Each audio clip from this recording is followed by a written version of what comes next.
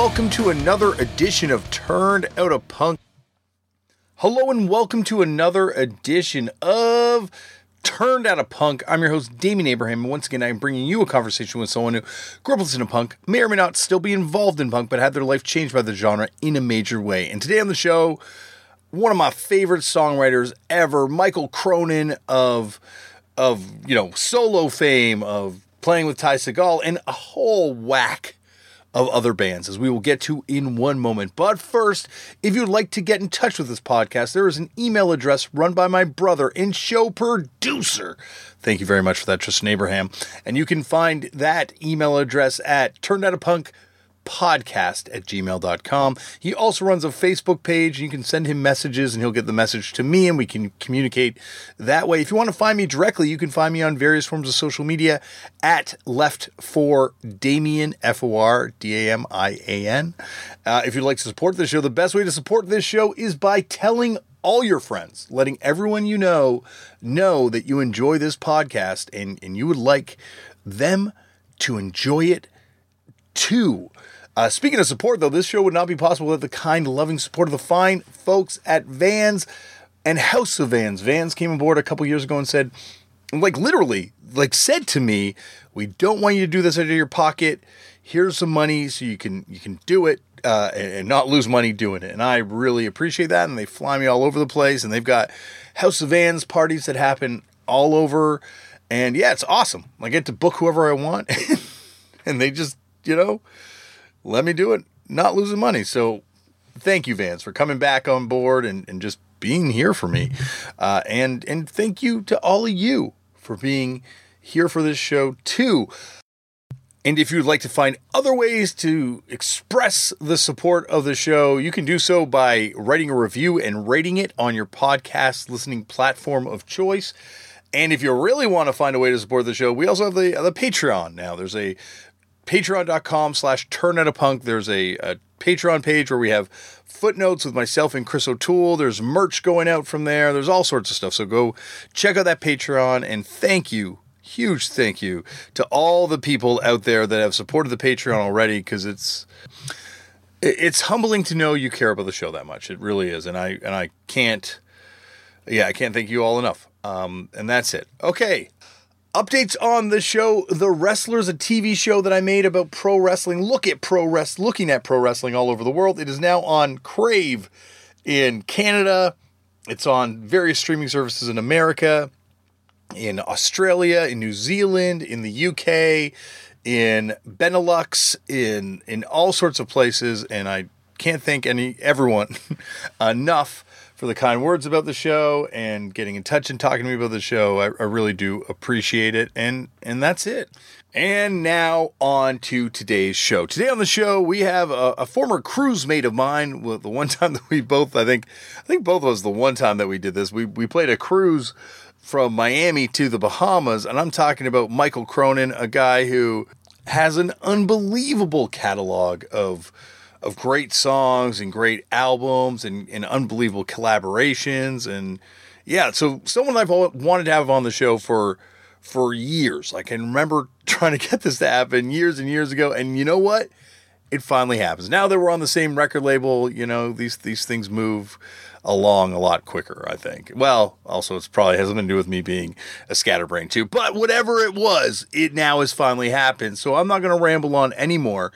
Sit back, relax, and enjoy Mikal Cronin on Turned Out a Punk.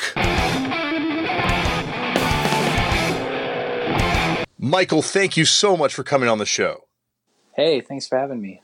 Well, as I was just telling you off air, it's great to reconnect with my former shipmate, my current label mate, and yeah. I can't wait to dive into a previously unknown connection between you and myself to one Teen Anger and Television Explosion Records, but we will dive into all that in a second. I had no idea when I first met you that was a connection too.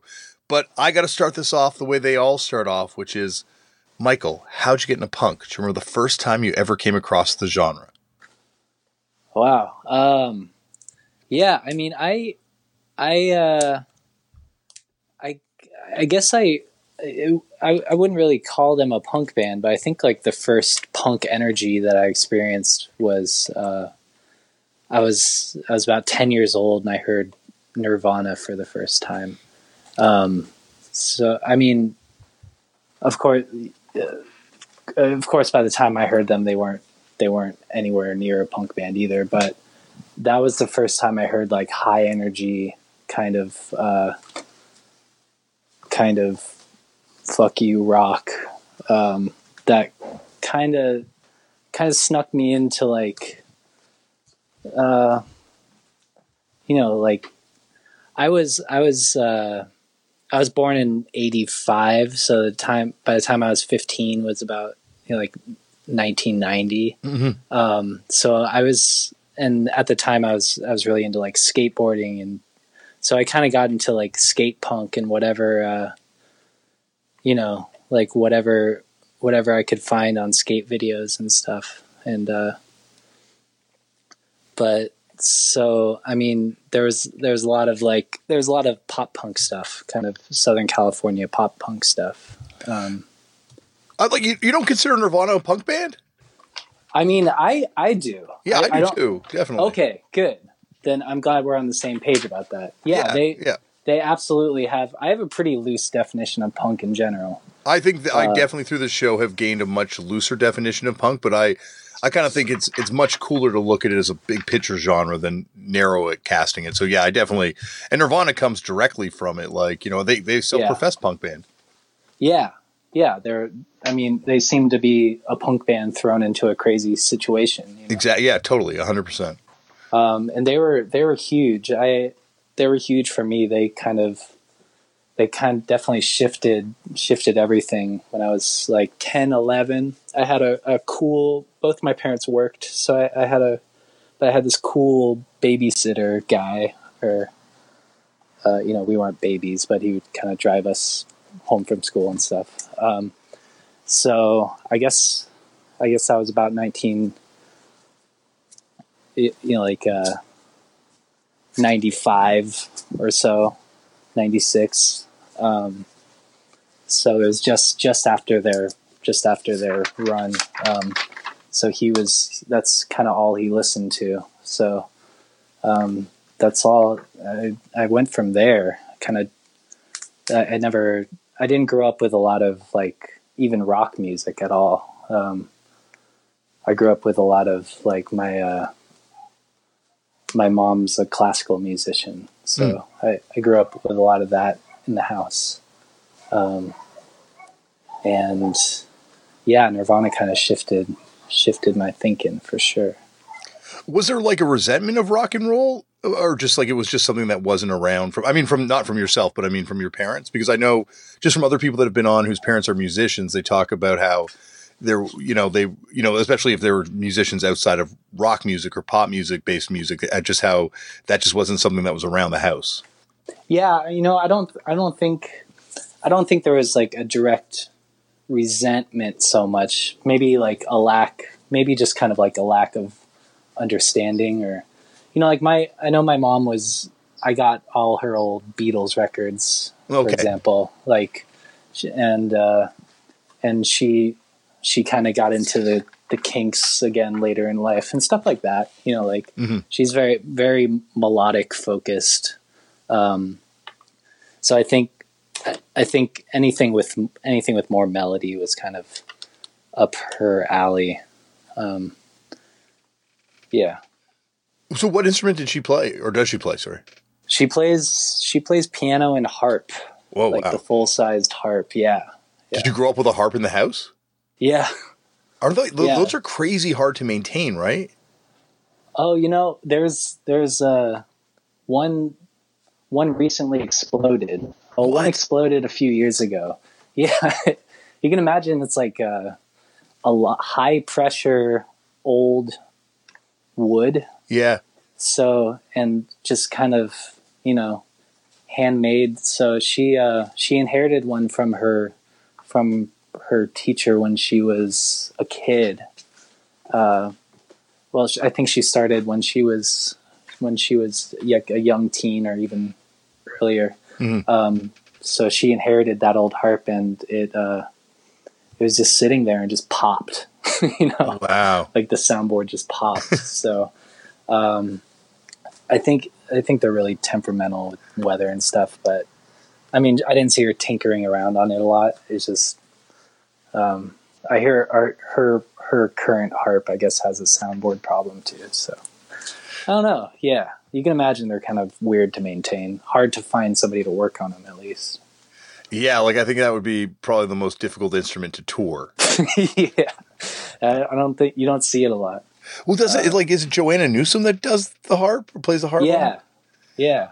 I've never seen her. I've never like seen her backstage. I wonder what kind of case she has for it. Exactly. Like when she was touring in a van, was it on top of the van? I think probably. Yeah, like, okay, we need to make room for the bass cab and then the giant harp case. Yeah, it's always the bass cab that's the problem until you got always Joanna and your until Joanna Newsom joins your band. Yeah, and then you're like, oh god, I would take 2 bass cabs instead of this thing. So I guess, like, other than it not being necessarily a lot of rock music around the house, you did grow up in a musical household. Yeah. At least with like a musical, like a mind towards music. It was always around. She was constantly playing. It's still whenever I visit my parents, that's, it's what she mainly does. And, I appreciated having the music. We got started, me and my siblings got started pretty early on like piano lessons and, for me, eventually, like a saxophone when I was around 10. Then other instruments when I was a teen, but really supportive in that way. Just any music coming out is, starting out a good thing. At least we can connect on like. They didn't, my parents just didn't necessarily understand my first bands, my early punk bands. Like it just sounded like garbage to them. Yeah. Of course. But, yeah. But at least there was like a background of support, or at least it's in there somewhere. And yeah. So where did you go from, hearing Nirvana in the back of your Minder's car? I kind of went down I guess, I kind of got into punk through pop punk, like skate punk. I was huge into Offspring. I was huge into like Social Distortion, Descendants, NoFX. Green Day, honestly, was it was all over the place when I was like an impressionable teen. So, and I didn't really have like I didn't have an older brother or anything that was into punk music. I was kind of just like searching around on my own until I was in high school or so, or found some buddies to find punk with. But I think it was from the background of like maybe even the classical music running around my head, where at first I connected more with like the melodic side of it, like heavy bands that were heavy, the singing harmonies and like that side of it, and then eventually and just the energy of it all, like I said about Nirvana, just like the there's something you can't quite put your finger on as far as why it's connecting, but it's just the I think I was angstier than I remember. Oh, I know that feeling. Well, Yeah. like at the time, was that kind of Epiphat stuff? Was that like, were a lot of kids into that around you? Like, was that hitting? Because I guess that's like where it's from. Yeah, exactly. like my first real rock concert was Warped Tour, for example. Yeah. No, same here. Yeah. Oh, yeah. Mine was down in San Diego. I can't remember if it was 99 or 2000, but that was your first ever concert, or just punk concert specifically? First punk concert, first rock concert for sure. I don't remember. My parents never went out. My family in general never went out to music when I was a kid, except for like gigs my mom was doing. Mm-hmm. So that was a really early one. And that whole scene of that whole like brand of pop punk, it was in like the skate videos I was watching. It was like a Southern California soundtrack to a certain extent. Yeah. Yeah. No, it's amazing when you look back on it now, like, how many of those bands were like charting? How many bands were selling like tons of CDs? Like it really was, for a lot of kids, like sort of the dominant subversive youth culture for a while. And that's, even up here. Yeah. Oh, no kidding. Yeah. It was huge. It was like it was the only thing I really knew as far as punk music until, I got a little older and savvier and like started looking into their influences and like where that came from. But yeah, it was a good soundtrack for just like a little shithead skateboarding around for sure. Who were some of the bands you saw that first Warped Tour that like stood out to you that day? Do you remember? I was trying to remember. I want to say the Offspring were there, though I'm not entirely. I can't exactly remember. Okay. But maybe I think it was like AFI, the Ataris, NoFX was there.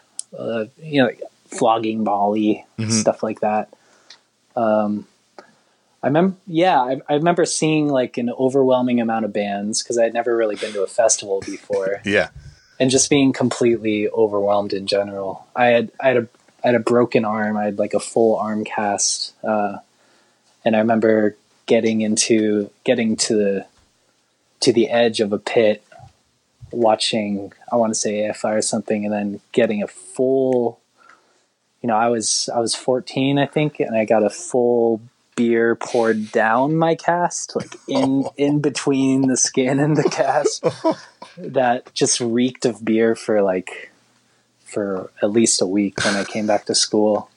And it was just brown all of a sudden, and like it was a mess. That guy left quite an impression on me. He was a big guy who had already had a few. Did you do it deliberately, or was it an accident? I can't tell. It wasn't. I think he got bumped, but It was the full beer. Yeah, like you would have had to keep pouring at a certain point. You would have. Yeah, and it seemed like his aim was true, like right in the crack there. Yeah. But what an asshole! What an asshole! Yeah. Just imagine, like, he definitely didn't apologize. No. But imagine just spilling a full beer on a 14-year-old and it's got to be, to go to the Warped Tour as your very first concert, like looking back on it now, like, I'd actually been to a couple other things first, but that was like my first. I look at it as being something completely different, and it was just because it was such a weird mixing ground of like, children hanging out with like really kind of irresponsible adults. Like, yeah. I could not imagine being like having been to a lot of festivals now, and like even if there was just so many kids that age, I remember like not being alone. It was mostly like young teens and shirtless, sunburnt, drunk dudes. Yeah, and a lot of bros. Yeah, a lot of bros, especially San Diego. It was in bro country. So. Yeah, and the Warped Tour is a magnet for the bros anywhere. So I imagine in bro country there'd be a lot of bros. Oh yeah, for sure. What was it that drew you to the Warped Tour? Was it just like, like the cultural event of the summer type thing? Or is it something that you had kind of heard about and knew you wanted to go to it? It was, I think I had heard about it the year before, and me and my buddy, begged our parents to go. But it was because it was a lot of the bands we were really into at the time. Mm-hmm. Just through our videos and stuff. I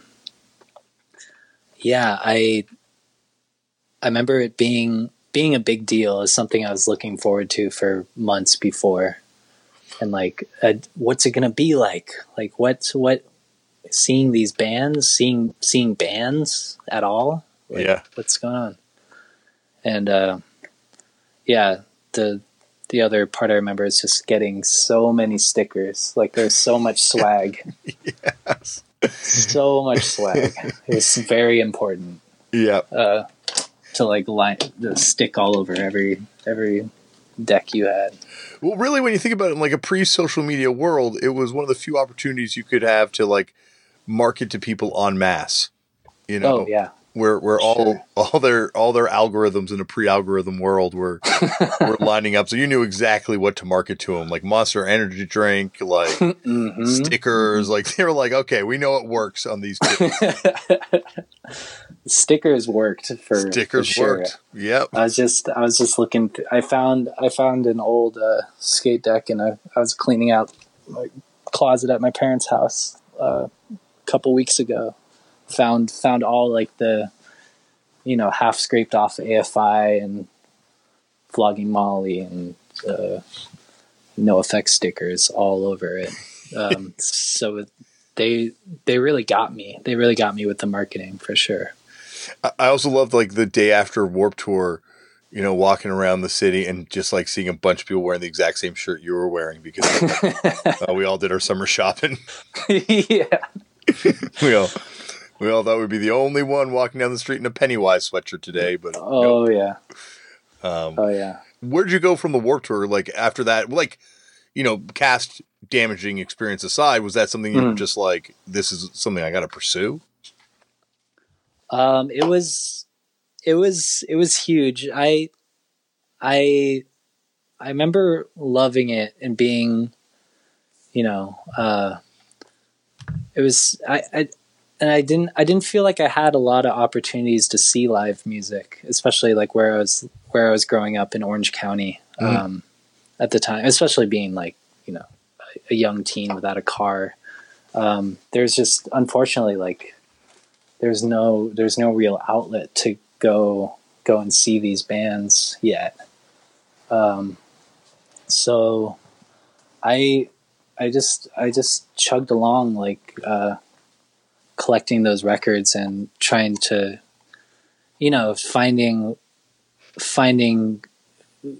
starting to gravitate towards friends who are clearly more as into the music as I was. Mm-hmm. Like I was definitely like way more obsessed and found something that a lot of my buddies didn't. But it wasn't really until high school that I kind of started to find, like I said earlier, like the like these pop punk bands influences. Mm-hmm. and finding like I didn't really find the punks at school until I was about 17 or so, and then but then I started, there's a lot of like Black Flag and Minor Threat and Bad Brains, late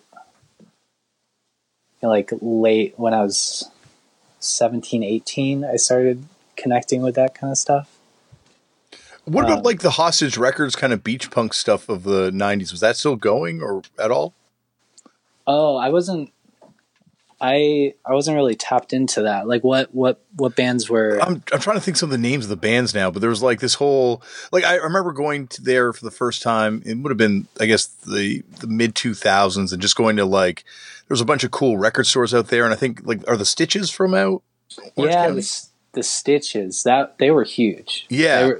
That was one of the first like punk bands I definitely connected with, and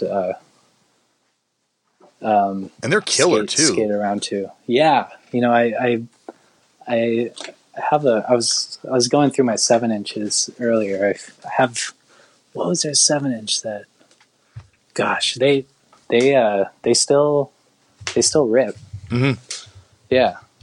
And I guess that's the other thing that's, like, you know, running, I get with concurrent with the more Epiphat sounding stuff, is this sort of more traditional kind of 77 approach to punk rock thing that was also, you know, just once again, I'm coming from someone outside just as a record collector. Like, I remember getting all these 45 of bands that were like Stitches, you know, affiliated with or somehow connected to. And it just seemed like there was, like, also like a real sort of traditional or more traditional kind of punk scene happening at the same time.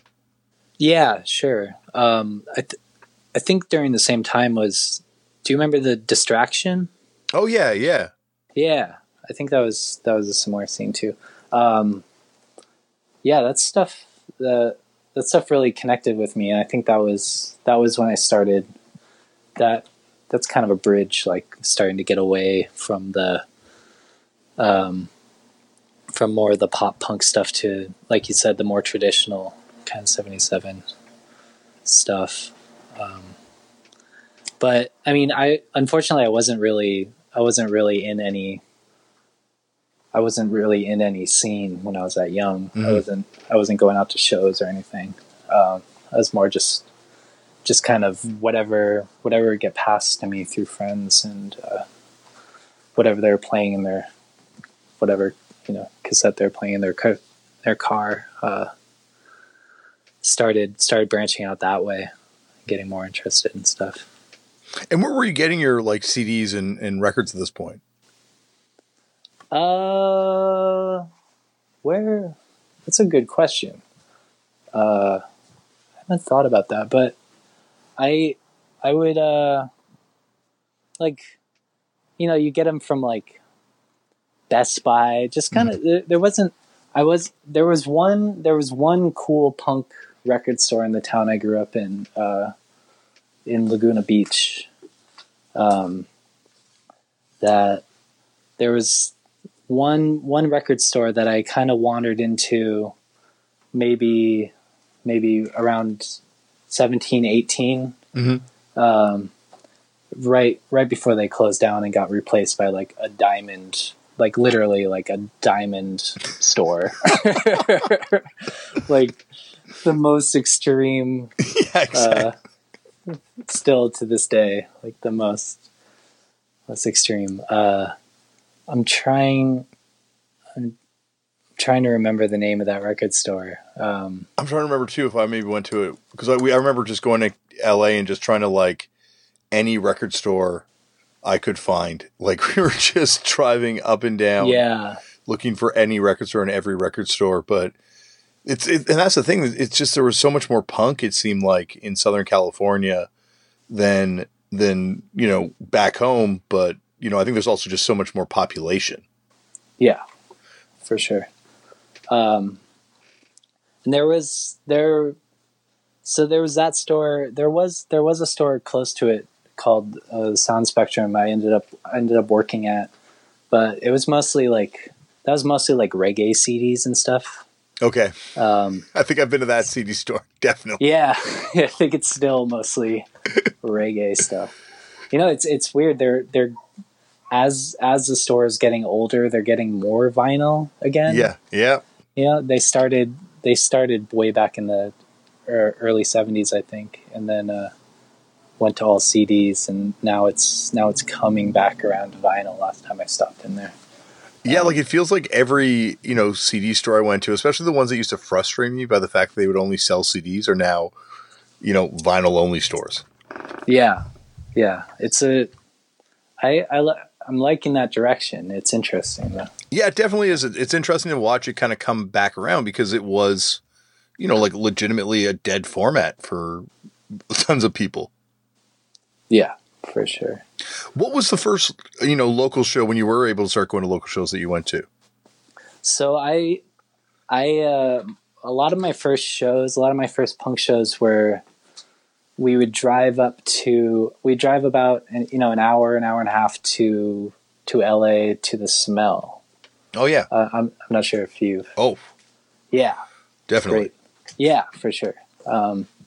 And at that time it was bands like Mika Miko and Meishi, Abe Vigoda, like No Age, kind of a nice. There was like a good variety of stuff there. Mm-hmm.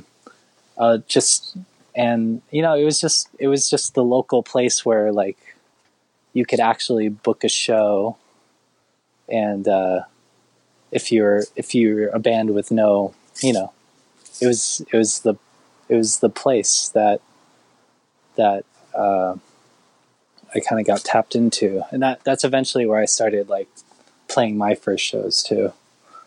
So I got there when I was like 18. It's the first time I like ventured up there and saw. Yeah, I think the first show I saw there was a band, Mika Miko. A great band, unbelievable. Yeah, band. Great band. It's amazing too. Like you're saying, how none of those bands sounded the same. They were all definitely punk bands, but they're totally unique approaches to it. Yeah, and that's always what I've connected to with punk music. Like going back to the beginning of the conversation about Nirvana, like, mm-hmm. Yeah, just the truly punk thing to do is to not give a fuck what genre or what the band is trying to sound like. It's more like the energy they bring, and more the it's less, it's less directly stylized than like a hardcore scene, mm-hmm. or something. It was more it was just really open to like whatever weird. It was really weirdo music, I was really into like the weirdo, any variety that I'm still that way. Like I love to go to shows where it's just 3 different completely weirdo bands that are going on their own, finding their own way, or just trying to figure it out. Yeah, yeah. No, it's like it's something that's like a real organic scene, like that, just like a bunch of people coming together that just want to play music, and they all are developing kind of their own way, and no one's, like you're saying, there's no rules, no sort of set forth like we're this kind of scene, like everyone play this kind of music now. Yeah. Yeah, it was really, I liked that. I liked the Smell as a first place I connected with. Like, I feel like I got pretty lucky in that. That's where I started going to my first shows. 'Cause it was very, very inclusive as well. Like a truly nice, like DIY, all ages punk scene. Mm-hmm. And eventually, like, that was the first place I played that wasn't a house party. So I don't know. I like that place a lot.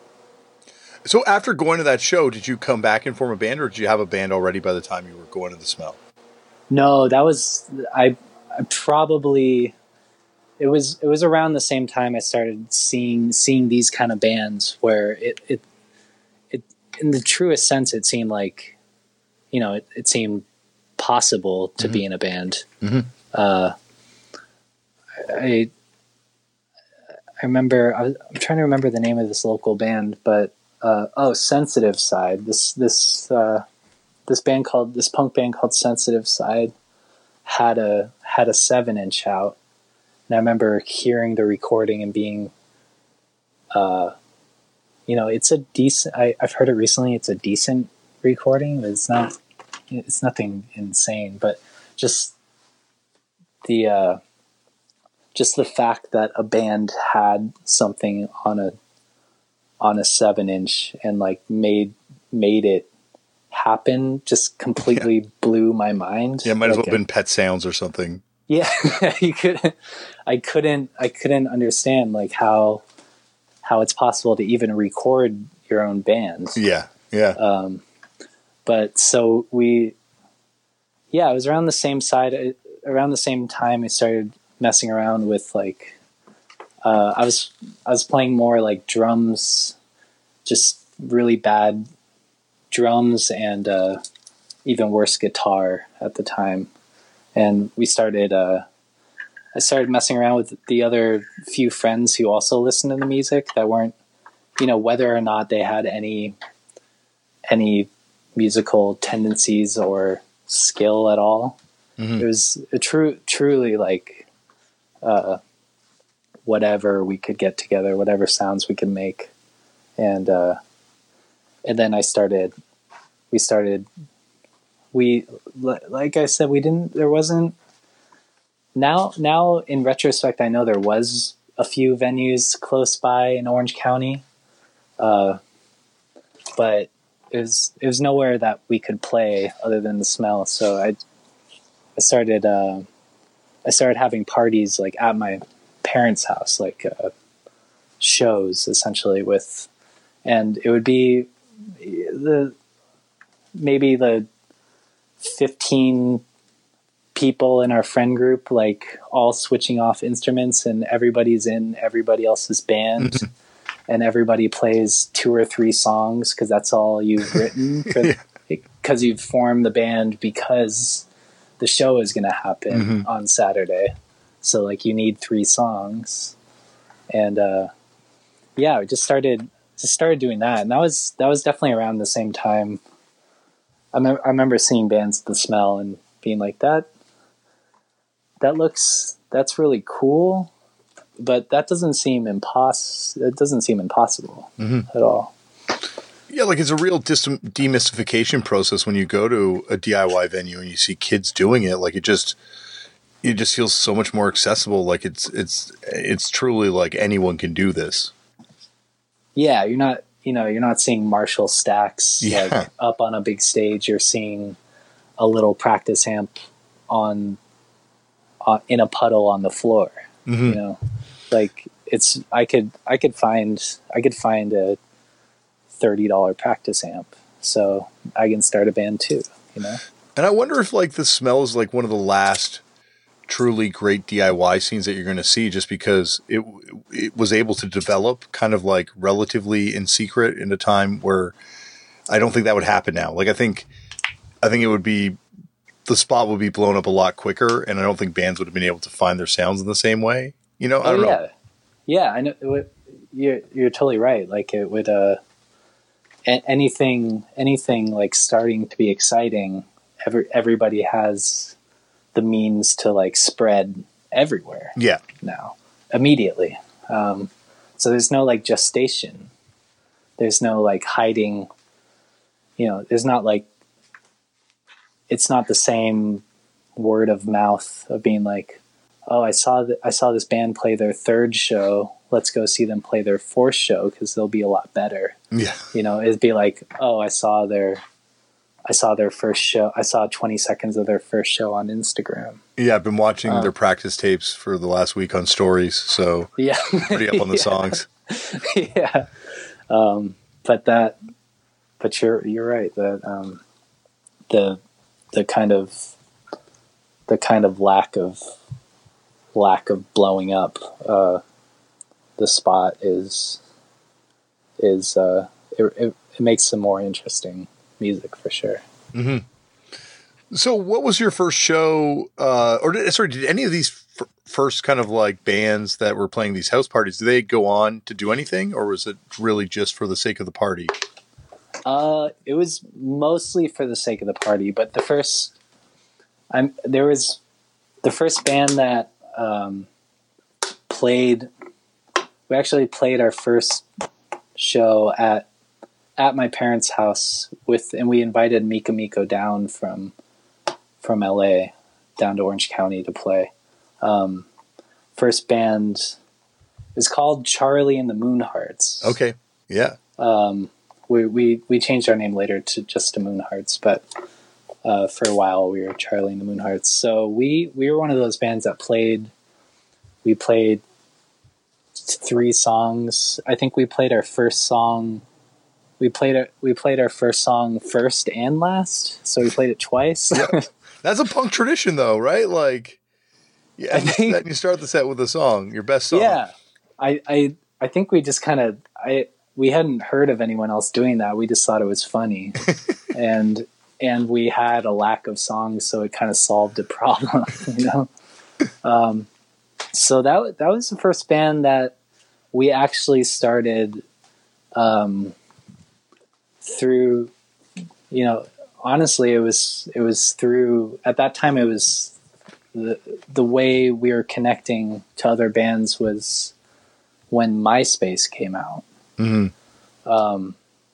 So we were kind of, we kind of took advantage of that new kind of DIY way of doing things, of connecting with other bands. All of a sudden we weren't in our little bubble burst, and we learned about other bands that would actually invite us to come play shows in, you know, Santa Ana or Fullerton, Orange County, like DIY spots. So Moonhearts was our first band that kind of started playing to people that we didn't know. How much of the sound evolved from like that first show? Like, what was it definitely kind of like that sort of surf sound that you kind of wound up with, or was it a different thing in the beginning? I'd say it was maybe even more surfy in the beginning. Okay. Like, it's kind of strange. That band kind of evolved from a different band that was more maybe like no wave. I don't know what the first band was like, but it had, like, I was playing bass keyboards and there was another keyboard player. Whoa, really?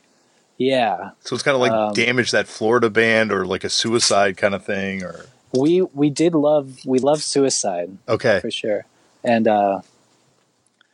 but it was strange music, and there was two, kind of a Mika Miko influence. There was 2 female singers at a certain point that were just singing, and it was a strange band. Did you guys record that incarnation or anything? I have some stuff on like a cassette. I got to look that stuff up, but we definitely never released anything. Okay, for sure. But that band kind of evolved into like, some people lost interest and kind of left the band, and then all of a sudden there were 3 of us, and it was me, Charles Moonheart, and our buddy Roland,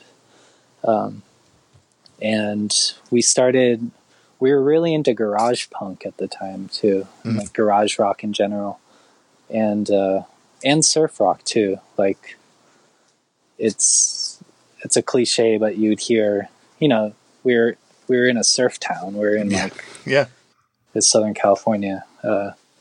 So surf music was around, and we thought it was cool. I mean, we just loved the guitar ripping aspect of it, I think. So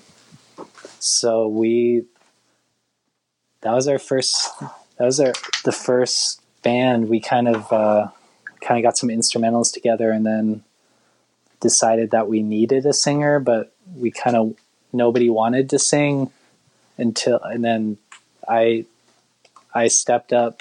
I wrote a couple words. It's like, I'm going to try this. I'm going to sing over this demo if everybody can like leave the house, not just leave the room, but actually you have to leave the house so nobody can hear me. Yeah. And I'll show you guys later, and we'll see if it works. So yeah, and then we got yeah, we got those 3 songs together and played some house parties, and then that was the first band that actually started. We made a tape we like hand dubbed tapes to pass out at shows and hand painted them, and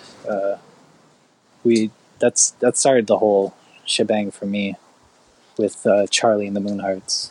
And also the 7-inch came out pretty quickly thereafter, right? Yeah. We had a 7-inch on this Italian label called Goodbye Boozy. And that was also through the internet too. That was, we were just kids in a basement, and somehow this Italian guy that just loves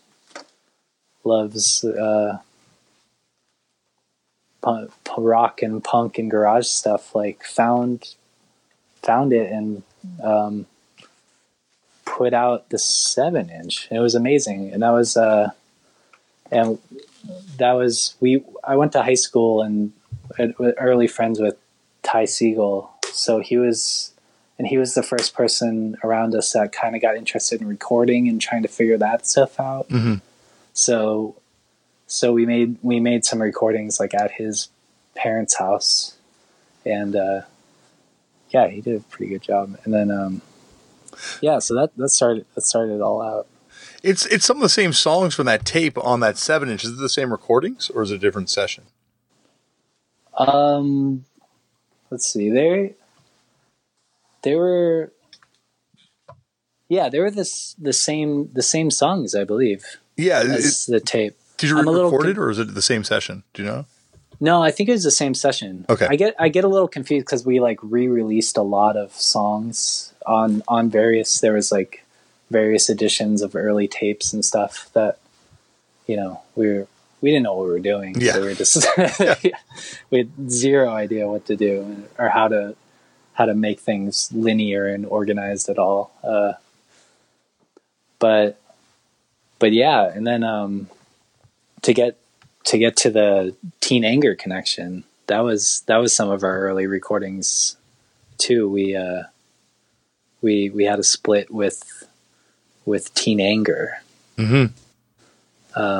Very, very sloppy recording session. We already had you had a record before that on Telephone Explosion Records, right? Right. They put out a tape of ours. We didn't have like a full length with them. Okay. Though, but we did the split LP. Which, yeah, man, I remember the recording sessions for those were so sloppy and so like I'm pretty sure that's the session where we recorded every single song we'd ever written just in one day in a basement in San Francisco, and just getting drunker and drunker, and like then more and more gang vocals. Like as the night went on, every song all of a sudden had gang vocals, and anyone who was just there hanging out with us jumped on there. That was really fun. But yeah, so we did that split with Teen Anger, which was cool. Was that connection made just once again through the internet, or had you guys toured at this point? We talked on the internet. We played with them. Gosh, I can't remember if it was before or after that. Before or after the first tape that we played with them, and but yeah, we definitely like, as it took us a long time to like get all the way out there. Mm-hmm.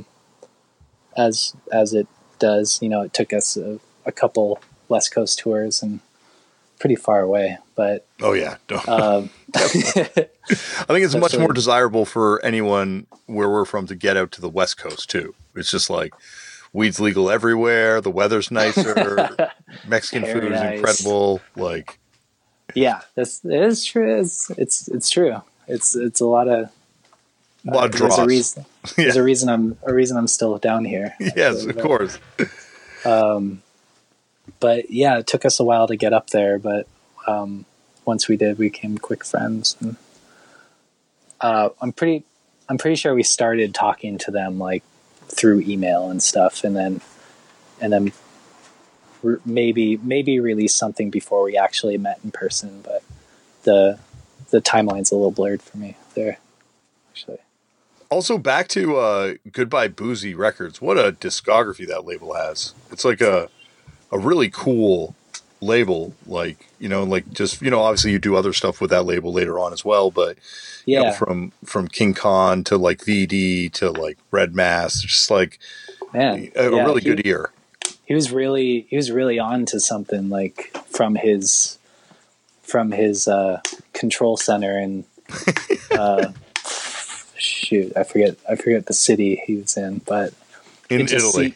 In Italy. Yeah. I mean, that was all we knew. None of us had ever been out to Italy for years and years and years.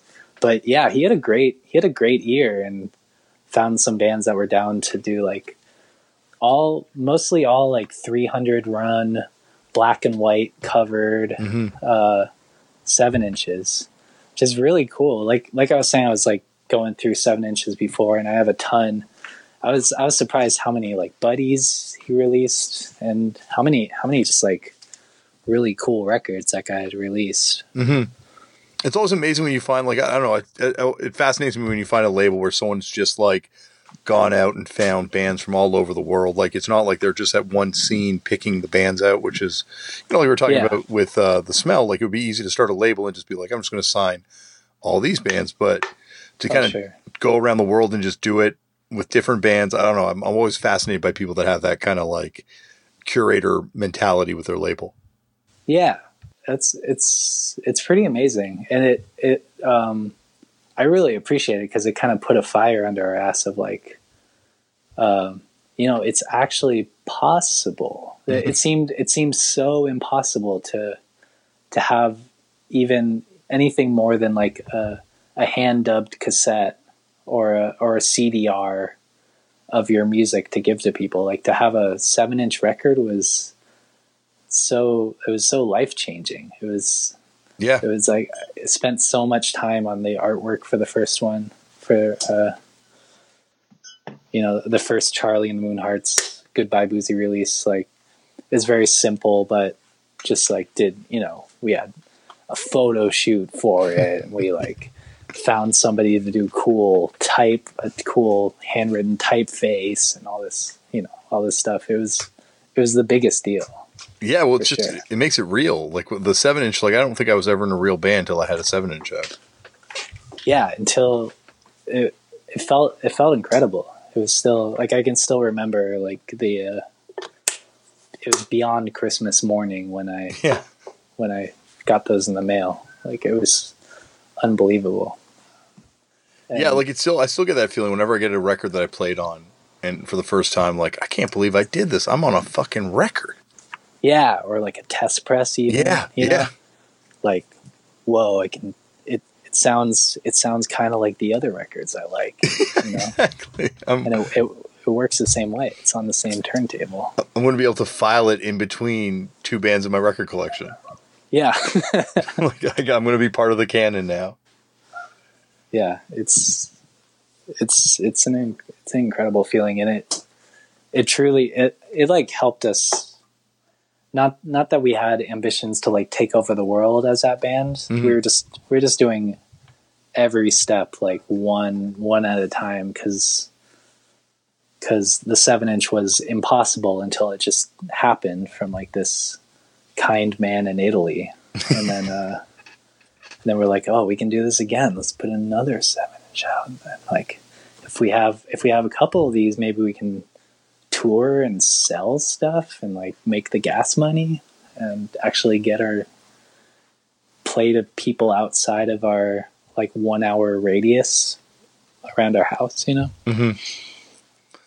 Well, is that what you started doing then? I guess at that point, like you played the Smell, but like it's trying to get up and play, I guess the Gilman and to play like the Casbah, I guess like all these other kind of venues.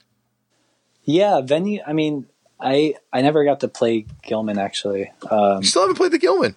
No. What? No. Well, we got to. I know. You got to start a band just to do that now. You got to. I know. It's crazy, but I mean, there were venues like that. I remember. Yeah. There was all these like really short-lived DIY venues in Orange County around the time we were playing. I remember one called The Clinic that had a good maybe year or so, and that was like the longest of any venue. I remember playing in a storage unit. A storage unit. Yeah, thinking back, that was a weird show. Like, how did that happen at all?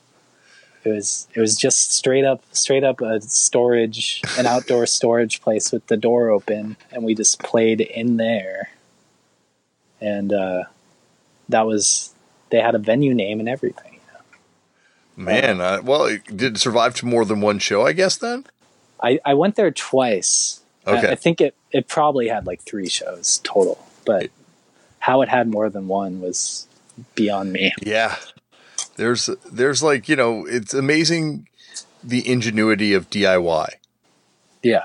Like just like the hermit crab kind of nature of like, let's just do a show in this porta potty. Like anywhere there's a space and a plug to plug in, people will put on shows. You just need an outlet and like 10 people. 10 people. You got a show. Yeah. But we started playing, we started playing house parties in different cities, essentially. It's like how we started touring. Like I remember we drove all the way up. We drove like the 14 hours from San Francisco to Portland to play in a basement. There was maybe 10 people there, but we were completely happy to do it because they said we could like crash on the floor and they'll pass a bucket around for some gas money. And so we just started playing house parties in different cities, and then eventually venues, but it was a lot of house parties. What were the kind of bands you were playing with? Like what were, the scene you were a part of? Like, obviously Teen Anger and stuff like that, but I mean like closer to home with other bands that were kind of doing the same sort of thing? Yeah, there were a few different like kind of iterations. I had Moonhearts for a while, but then we started other bands. I had a band called Party Fowl that played a lot in Southern California. And then there's another band called Okie Dokie a little later in my life that was like a kind of a drum machine, hardcore-ish punk band. And yeah, there over the years a lot of we just there was by the time I got up to San Francisco, we were playing a lot with like the OCs and Sick Alps and Fresh and Onlys and stuff. But there are a lot of really like short-lived bands that we came up with, but not a ton that are still doing it. I remember playing an Orange County show with God,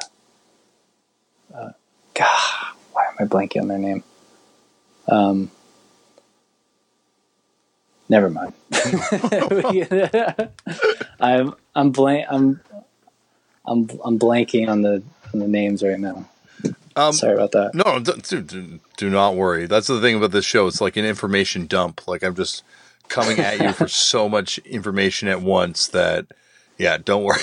That's great. I have like a terrible memory. I'm just trying to, yeah.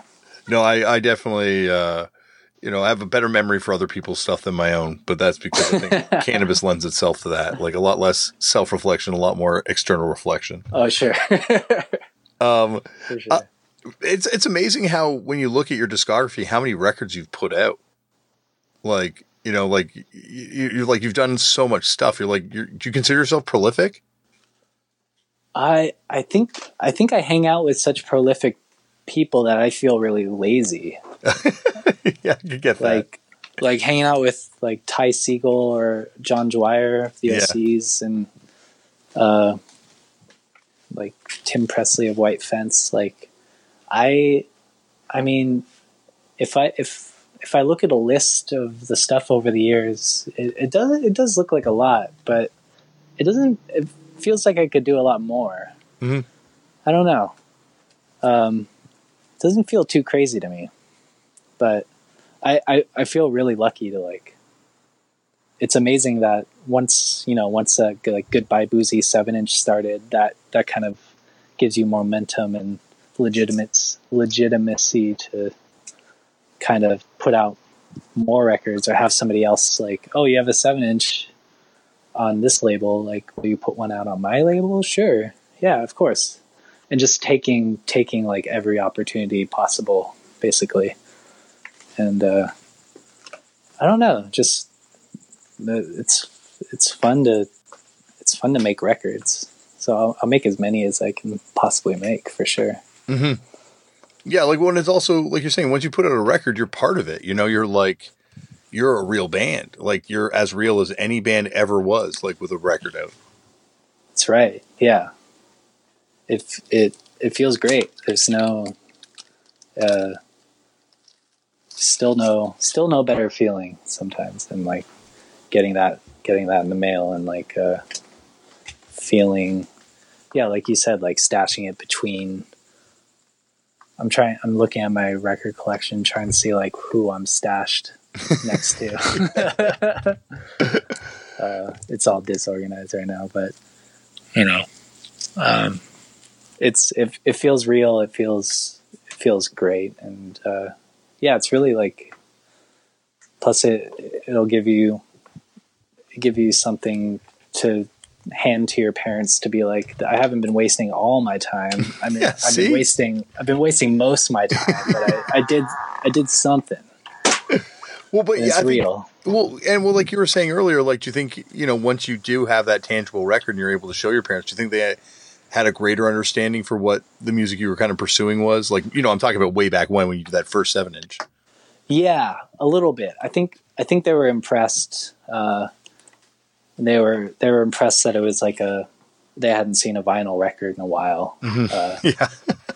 They were impressed. They were impressed on that aspect of it. But, I mean, it took a while for my parents to like kind of catch up as I got like more melodic and sometimes less noisy. Mm-hmm. as the years progressed. Like, it's kind of an X on the graph where like, their understanding and appreciation is, with over time is a little greater and greater. But, yeah, I was thankful to have parents that like were supportive, even if they didn't understand at all. They're like, I can't hear the words, That was always the thing. Like, I can't understand the words. It's like, that's because I sang through an amp with a delay pedal and like, it sounds like shit. That's why you can't understand, because I don't want you to hear the words. But yeah, so it took a while, but like yeah, they're on board. Yeah.